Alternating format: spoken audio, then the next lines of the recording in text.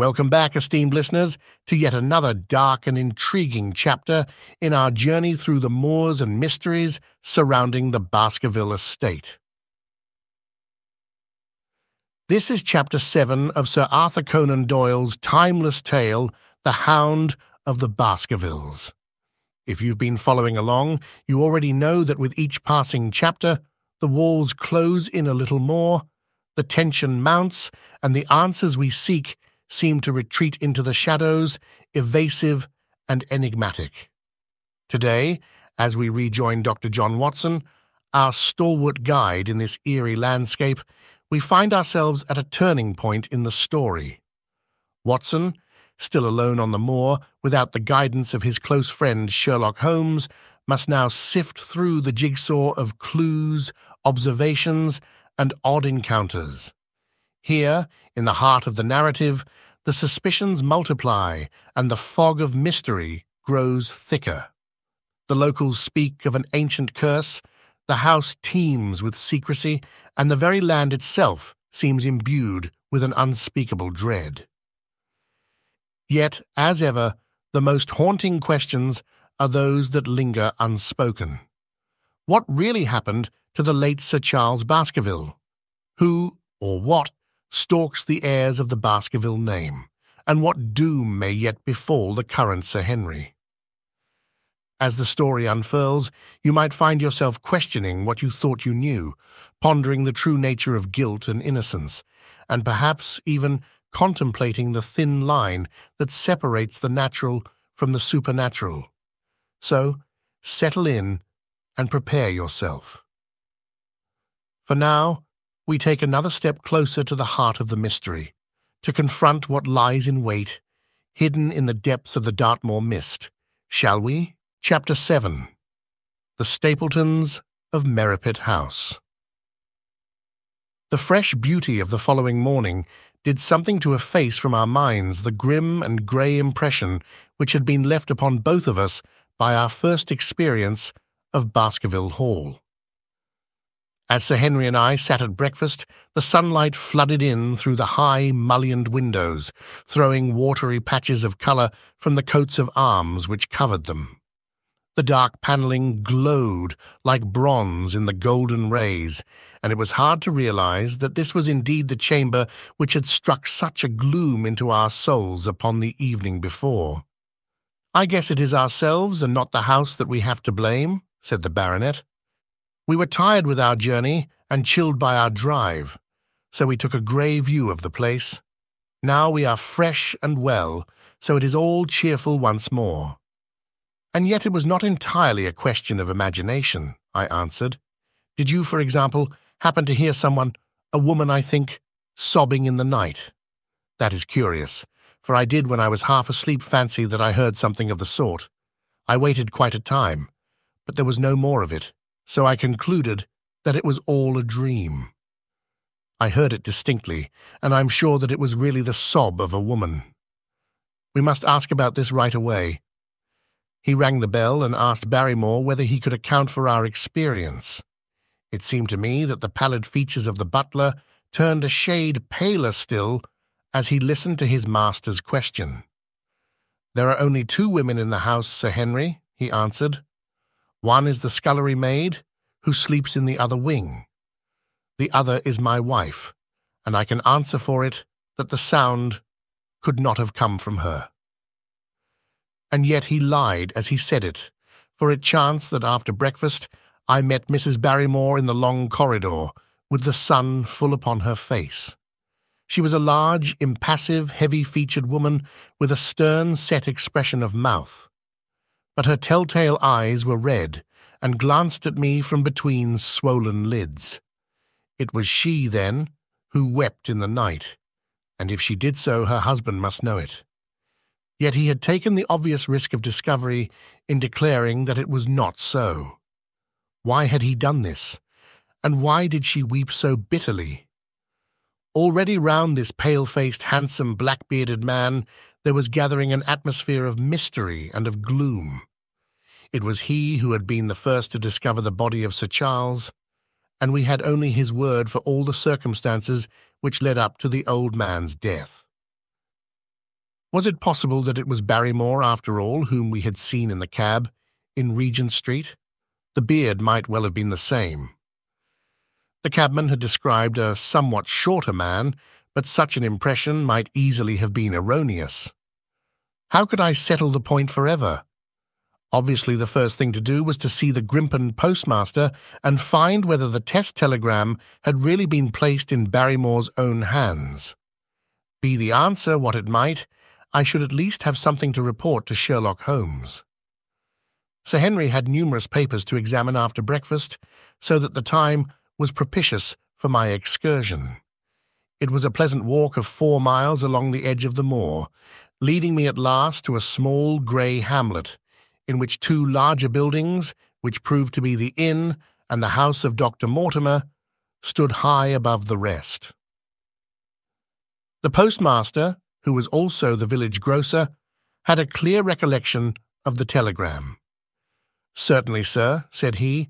"I had the telegram delivered to Mr. Barrymore exactly as directed." "Who delivered it?" "My boy here. James, you delivered that telegram to Mr. Barrymore at the Hall last week, did you not?" "Yes, father, I delivered it." "Into his own hands?" I asked. "Well, he was up in the loft at the time, so that I could not put it into his own hands, but I gave it into Mrs. Barrymore's hands, and she promised to deliver it at once." "Did you see Mr. Barrymore?" "No, sir. I tell you he was in the loft." "If you didn't see him, how do you know he was in the loft?" "Well, surely his own wife ought to know where he is," said the postmaster testily. "Didn't he get the telegram?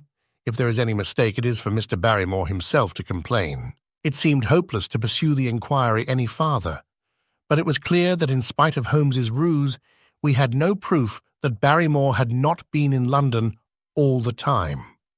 Suppose that it was so, suppose that the same man had been the last who had seen Sir Charles alive, and the first to dog the new heir when he returned to England. What then? Was he the agent of others, or had he some sinister design of his own? What interest could he have in persecuting the Baskerville family? I thought of the strange warning clipped out of the leading article of the Times. Was that his work, or was it possibly the doing of someone who was bent upon counteracting his schemes? The only conceivable motive was that which had been suggested by Sir Henry, that if the family could be scared away, a comfortable and permanent home would be secured for the Barrymores. But surely such an explanation as that would be quite inadequate to account for the deep and subtle scheming which seemed to be weaving an invisible net round the young baronet. Holmes himself had said that no more complex case had come to him in all the long series of his sensational investigations. I prayed, as I walked back along the grey, lonely road, that my friend might soon be freed from his preoccupations and able to come down to take this heavy burden of responsibility from my shoulders. Suddenly, my thoughts were interrupted by the sound of running feet behind me and by a voice which called me by name. I turned, expecting to see Dr. Mortimer, but to my surprise it was a stranger who was pursuing me. He was a small, slim, clean-shaven, prim-faced man, flaxen-haired and lean-jawed, between 30 and 40 years of age, dressed in a grey suit and wearing a straw hat. A tin box for botanical specimens hung over his shoulder, and he carried a green butterfly net in one of his hands. "You will, I am sure, excuse my presumption, Dr. Watson," said he as he came panting up to where I stood. "Here on the moor we are homely folk, and do not wait for formal introductions. You may possibly have heard my name from our mutual friend, Mortimer. I am Stapleton of Merripit House." "Your net and box would have told me as much," said I, "for I knew that Mr. Stapleton was a naturalist. But how did you know me?" "I have been calling on Mortimer, and he pointed you out to me from the window of his surgery as you passed. As our road lay the same way, I thought that I would overtake you and introduce myself. I trust that Sir Henry is none the worse for his journey?" "He is very well, thank you." We were all rather afraid that after the sad death of Sir Charles, the new baronet might refuse to live here. It is asking much of a wealthy man to come down and bury himself in a place of this kind, but I need not tell you that it means a very great deal to the countryside. Sir Henry has, I suppose, no superstitious fears in the matter? I do not think that it is likely. Of course you know the legend of the fiend dog which haunts the family? I have heard it. It is extraordinary how credulous the peasants are about here. Any number of them are ready to swear that they have seen such a creature upon the moor. He spoke with a smile, but I seemed to read in his eyes that he took the matter more seriously. The story took a great hold upon the imagination of Sir Charles, and I have no doubt that it led to his tragic end. But how? His nerves were so worked up that the appearance of any dog might have had a fatal effect upon his diseased heart. I fancy that he really did see something of the kind upon that last night in the yew alley. I feared that some disaster might occur, for I was very fond of the old man, and I knew that his heart was weak. How did you know that? My friend Mortimer told me. You think, then, that some dog pursued Sir Charles, and that he died of fright in consequence? Have you any better explanation? I have not come to any conclusion. Has Mr. Sherlock Holmes— The words took away my breath for an instant, but a glance at the placid face and steadfast eyes of my companion showed that no surprise was intended. "It is useless for us to pretend that we do not know you, Dr. Watson," said he. "The records of your detective have reached us here, and you could not celebrate him without being known yourself. When Mortimer told me your name, he could not deny your identity. If you are here, then it follows that Mr. Sherlock Holmes is interesting himself in the matter, and I am naturally curious to know what view he may take. I'm afraid that I cannot answer that question. May I ask if he is going to honor us with a visit himself? He cannot leave town at present. He has other cases which engage his attention. What a pity! He might throw some light on that which is so dark to us. But as to your own researches, if there is any possible way in which I can be of service to you, I trust that you will command me. If I had any indication of the nature of your suspicions, or how you propose to investigate the case, I might perhaps even now give you some aid or advice. I assure you that I am simply here upon a visit to my friend Sir Henry, and that I need no help of any kind." "Excellent," said Stapleton. "You are perfectly right to be wary and discreet. I am justly reproved for what I feel was an unjustifiable intrusion, and I promise you that I will not mention the matter again." We had come to a point where a narrow, grassy path struck off from the road and wound away across the moor. A steep, boulder-sprinkled hill lay upon the right, which had, in bygone days, been cut into a granite quarry. The face which was turned towards us formed a dark cliff, with ferns and brambles growing in its niches. From over a distant rise there floated a grey plume of smoke. "A moderate walk along this moor path brings us to Merripit House," said he. "Perhaps you will spare an hour, that I may have the pleasure of introducing you to my sister." My first thought was that I should be by Sir Henry's side. But then I remembered the pile of papers and bills with which his study table was littered. It was certain that I could not help with those, and Holmes had expressly said that I should study the neighbours upon the moor. I accepted Stapleton's invitation, and we turned together down the path. "It is a wonderful place, the moor," said he, looking round over the undulating downs, long green rollers with crests of jagged granite foaming up into fantastic surges. "You never tire of the moor. You cannot think the wonderful secrets which it contains. It is so vast and so barren and so mysterious." "You know it well, then?" "I have only been here 2 years. The residents would call me a newcomer. We came shortly after Sir Charles settled, but my tastes led me to explore every part of the country round, and I should think that there are few men who know it better than I do." "Is it hard to know?" "Very hard. You see, for example, this great plain to the north here with the queer hills breaking out of it. Do you observe anything remarkable about that? It would be a rare place for a gallop. You would naturally think so, and the thought has cost several their lives before now. You notice those bright green spots scattered thickly over it. Yes, they seem more fertile than the rest. Stapleton laughed. That is the great Grimpen mire, said he. A false step yonder means death to man or beast. Only yesterday I saw one of the moor ponies wander into it. He never came out. I saw his head for quite a long time craning out of the bog hole, but it sucked him down at last. Even in dry seasons it is a danger to cross it, but after these autumn rains it is an awful place, and yet I can find my way to the very heart of it and return alive. By George, there is another of those miserable ponies. Something brown was rolling and tossing among the green sedges. Then a long, agonized, writhing neck shot upward, and a dreadful cry echoed over the moor. It turned me cold with horror, but my companion's nerves seemed to be stronger than mine. "It's gone," said he. "The mire has him.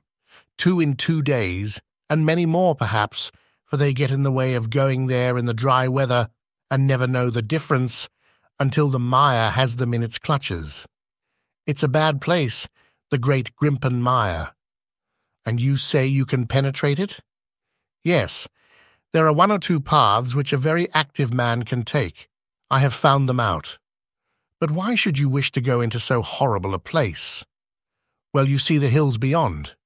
They are really islands cut off on all sides by the impassable mire, which has crawled round them in the course of years. That is where the rare plants and the butterflies are, if you have the wit to reach them. I shall try my luck some day." He looked at me with a surprised face. "For God's sake, put such an idea out of your mind," said he. "Your blood would be upon my head. I assure you that there would not be the least chance of your coming back alive. It is only by remembering certain complex landmarks that I am able to do it." "Hallo!" I cried. "What is that?" A long, low moan, indescribably sad, swept over the moor. It filled the whole air, and yet it was impossible to say whence it came. From a dull murmur, it swelled into a deep roar, and then sank back into a melancholy, throbbing murmur once again. Stapleton looked at me with a curious expression in his face.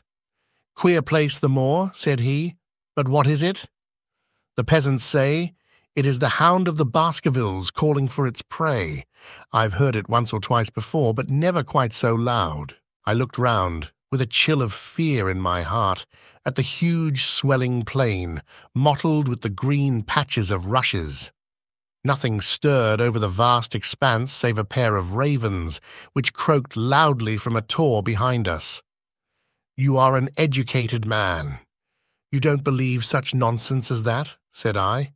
"What do you think is the cause of so strange a sound?" "Bogs make queer noises sometimes. It's the mud settling or the water rising or something." No, that was a living voice." "Well, perhaps it was. Did you ever hear a bittern booming?" "No, I never did. It's a very rare bird, practically extinct, in England now, but all things are possible upon the moor.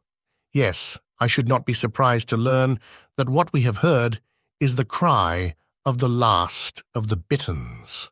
It's the weirdest, strangest thing that ever I heard in my life. Yes, it's rather an uncanny place altogether. Look at the hillside yonder. What do you make of those?" The whole steep slope was covered with grey circular rings of stone, a score of them at least. "What are they? Sheep pens?" "No, they are the homes of our worthy ancestors. Prehistoric man lived thickly on the moor, and as no one in particular has lived there since, we find all his little arrangements exactly as he left them. These are his wigwams with the roofs off. You can even see his hearth and his couch, if you have the curiosity to go inside. But it is quite a town. When was it inhabited?" "Neolithic man, no date." "What did he do?" "He grazed his cattle on these slopes, and he learned to dig for tin when the bronze sword began to supersede the stone axe. Look at the great trench in the opposite hill. That is his mark. Yes, you will find some very singular points about the moor, Dr. Watson. Oh, excuse me an instant. It is surely cyclopides. A small fly or moth had fluttered across our path, and in an instant Stapleton was rushing with extraordinary energy and speed in pursuit of it. To my dismay, the creature flew straight for the great mire, and my acquaintance never paused for an instant, bounding from tuft to tuft behind it, his green net waving in the air. His grey clothes and jerky, zigzag, irregular progress made him not unlike some huge moth himself. I was standing watching his pursuit with a mixture of admiration for his extraordinary activity and fear lest he should lose his footing in the treacherous mire, when I heard the sound of steps and, turning round, found a woman near me upon the path. She had come from the direction in which the plume of smoke indicated the position of Merripit House, but the dip of the moor had hid her until she was quite close. I could not doubt that this was the Miss Stapleton, of whom I had been told, since ladies of any sort must be few upon the moor, and I remembered that I had heard someone describe her as being a beauty. The woman who approached me was certainly that, and of a most uncommon type. There could not have been a greater contrast between brother and sister, for Stapleton was neutral-tinted, with light hair and grey eyes, while she was darker than any brunette whom I have seen in England, slim, elegant, and tall. She had a proud, finely cut face, so regular that it might have seemed impassive were it not for the sensitive mouth and the beautiful, dark, eager eyes. With her perfect figure and elegant dress, she was indeed a strange apparition upon a lonely moorland path. Her eyes were on her brother as I turned, and then she quickened her pace towards me. I had raised my hat and was about to make some explanatory remark when her own words turned all my thoughts into a new channel. "Go back," she said. "Go straight back to London instantly." I could only stare at her in stupid surprise. Her eyes blazed at me, and she tapped the ground impatiently with her foot. "Why should I go back?" I asked. "I cannot explain."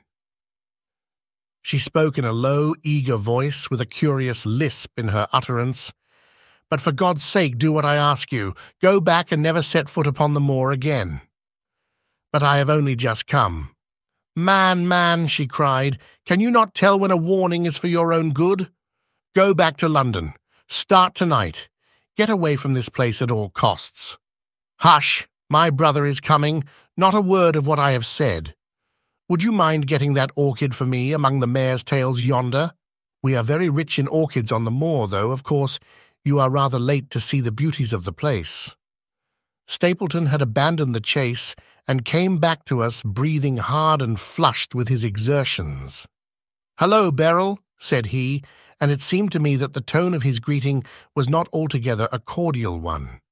"Well, Jack, you are very hot." "Yes, I was chasing a cyclopides. He is very rare and seldom found in the late autumn. What a pity that I should have missed him."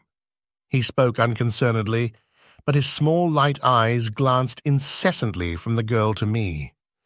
"You have introduced yourselves, I can see." "Yes. I was telling Sir Henry that it was rather late for him to see the true beauties of the moor." "Why, who do you think this is?" "I imagine that it must be Sir Henry Baskerville." No, said I. "Only a humble commoner, but his friend. My name is Dr. Watson." A flush of vexation passed over her expressive face. "We have been talking at cross purposes," said she. "Why, you had not very much time for talk," her brother remarked, with the same questioning eyes. "I talked as if Dr. Watson were a resident instead of being merely a visitor," said she. "It cannot much matter to him whether it is early or late for the orchids, but you will come on, will you not, and see Merripit House?" A short walk brought us to it, a bleak moorland house, once the farm of some grazier in the old prosperous days, but now put into repair and turned into a modern dwelling. An orchard surrounded it, but the trees, as is usual upon the moor, were stunted and nipped, and the effect of the whole place was mean and melancholy. We were admitted by a strange, wizened, rusty-coated old manservant who seemed in keeping with the house. Inside, however, there were large rooms furnished with an elegance in which I seemed to recognize the taste of the lady. As I looked from their windows at the interminable granite-flecked moor rolling unbroken to the farthest horizon, I could not but marvel at what could have brought this highly educated man and this beautiful woman to live in such a place. "Queer spot to choose, is it not?" said he, as if in answer to my thought. "And yet we managed to make ourselves fairly happy. Do we not, Beryl?" "Quite happy," said she, but there was no ring of conviction in her words. "I had a school," said Stapleton. "It was in the North Country. The work to a man of my temperament was mechanical and uninteresting, but the privilege of living with youth, of helping to mould those young minds, and of impressing them with one's own character and ideals was very dear to me. However, the fates were against us. A serious epidemic broke out in the school, and 3 of the boys died. It never recovered from the blow, and much of my capital was irretrievably swallowed up.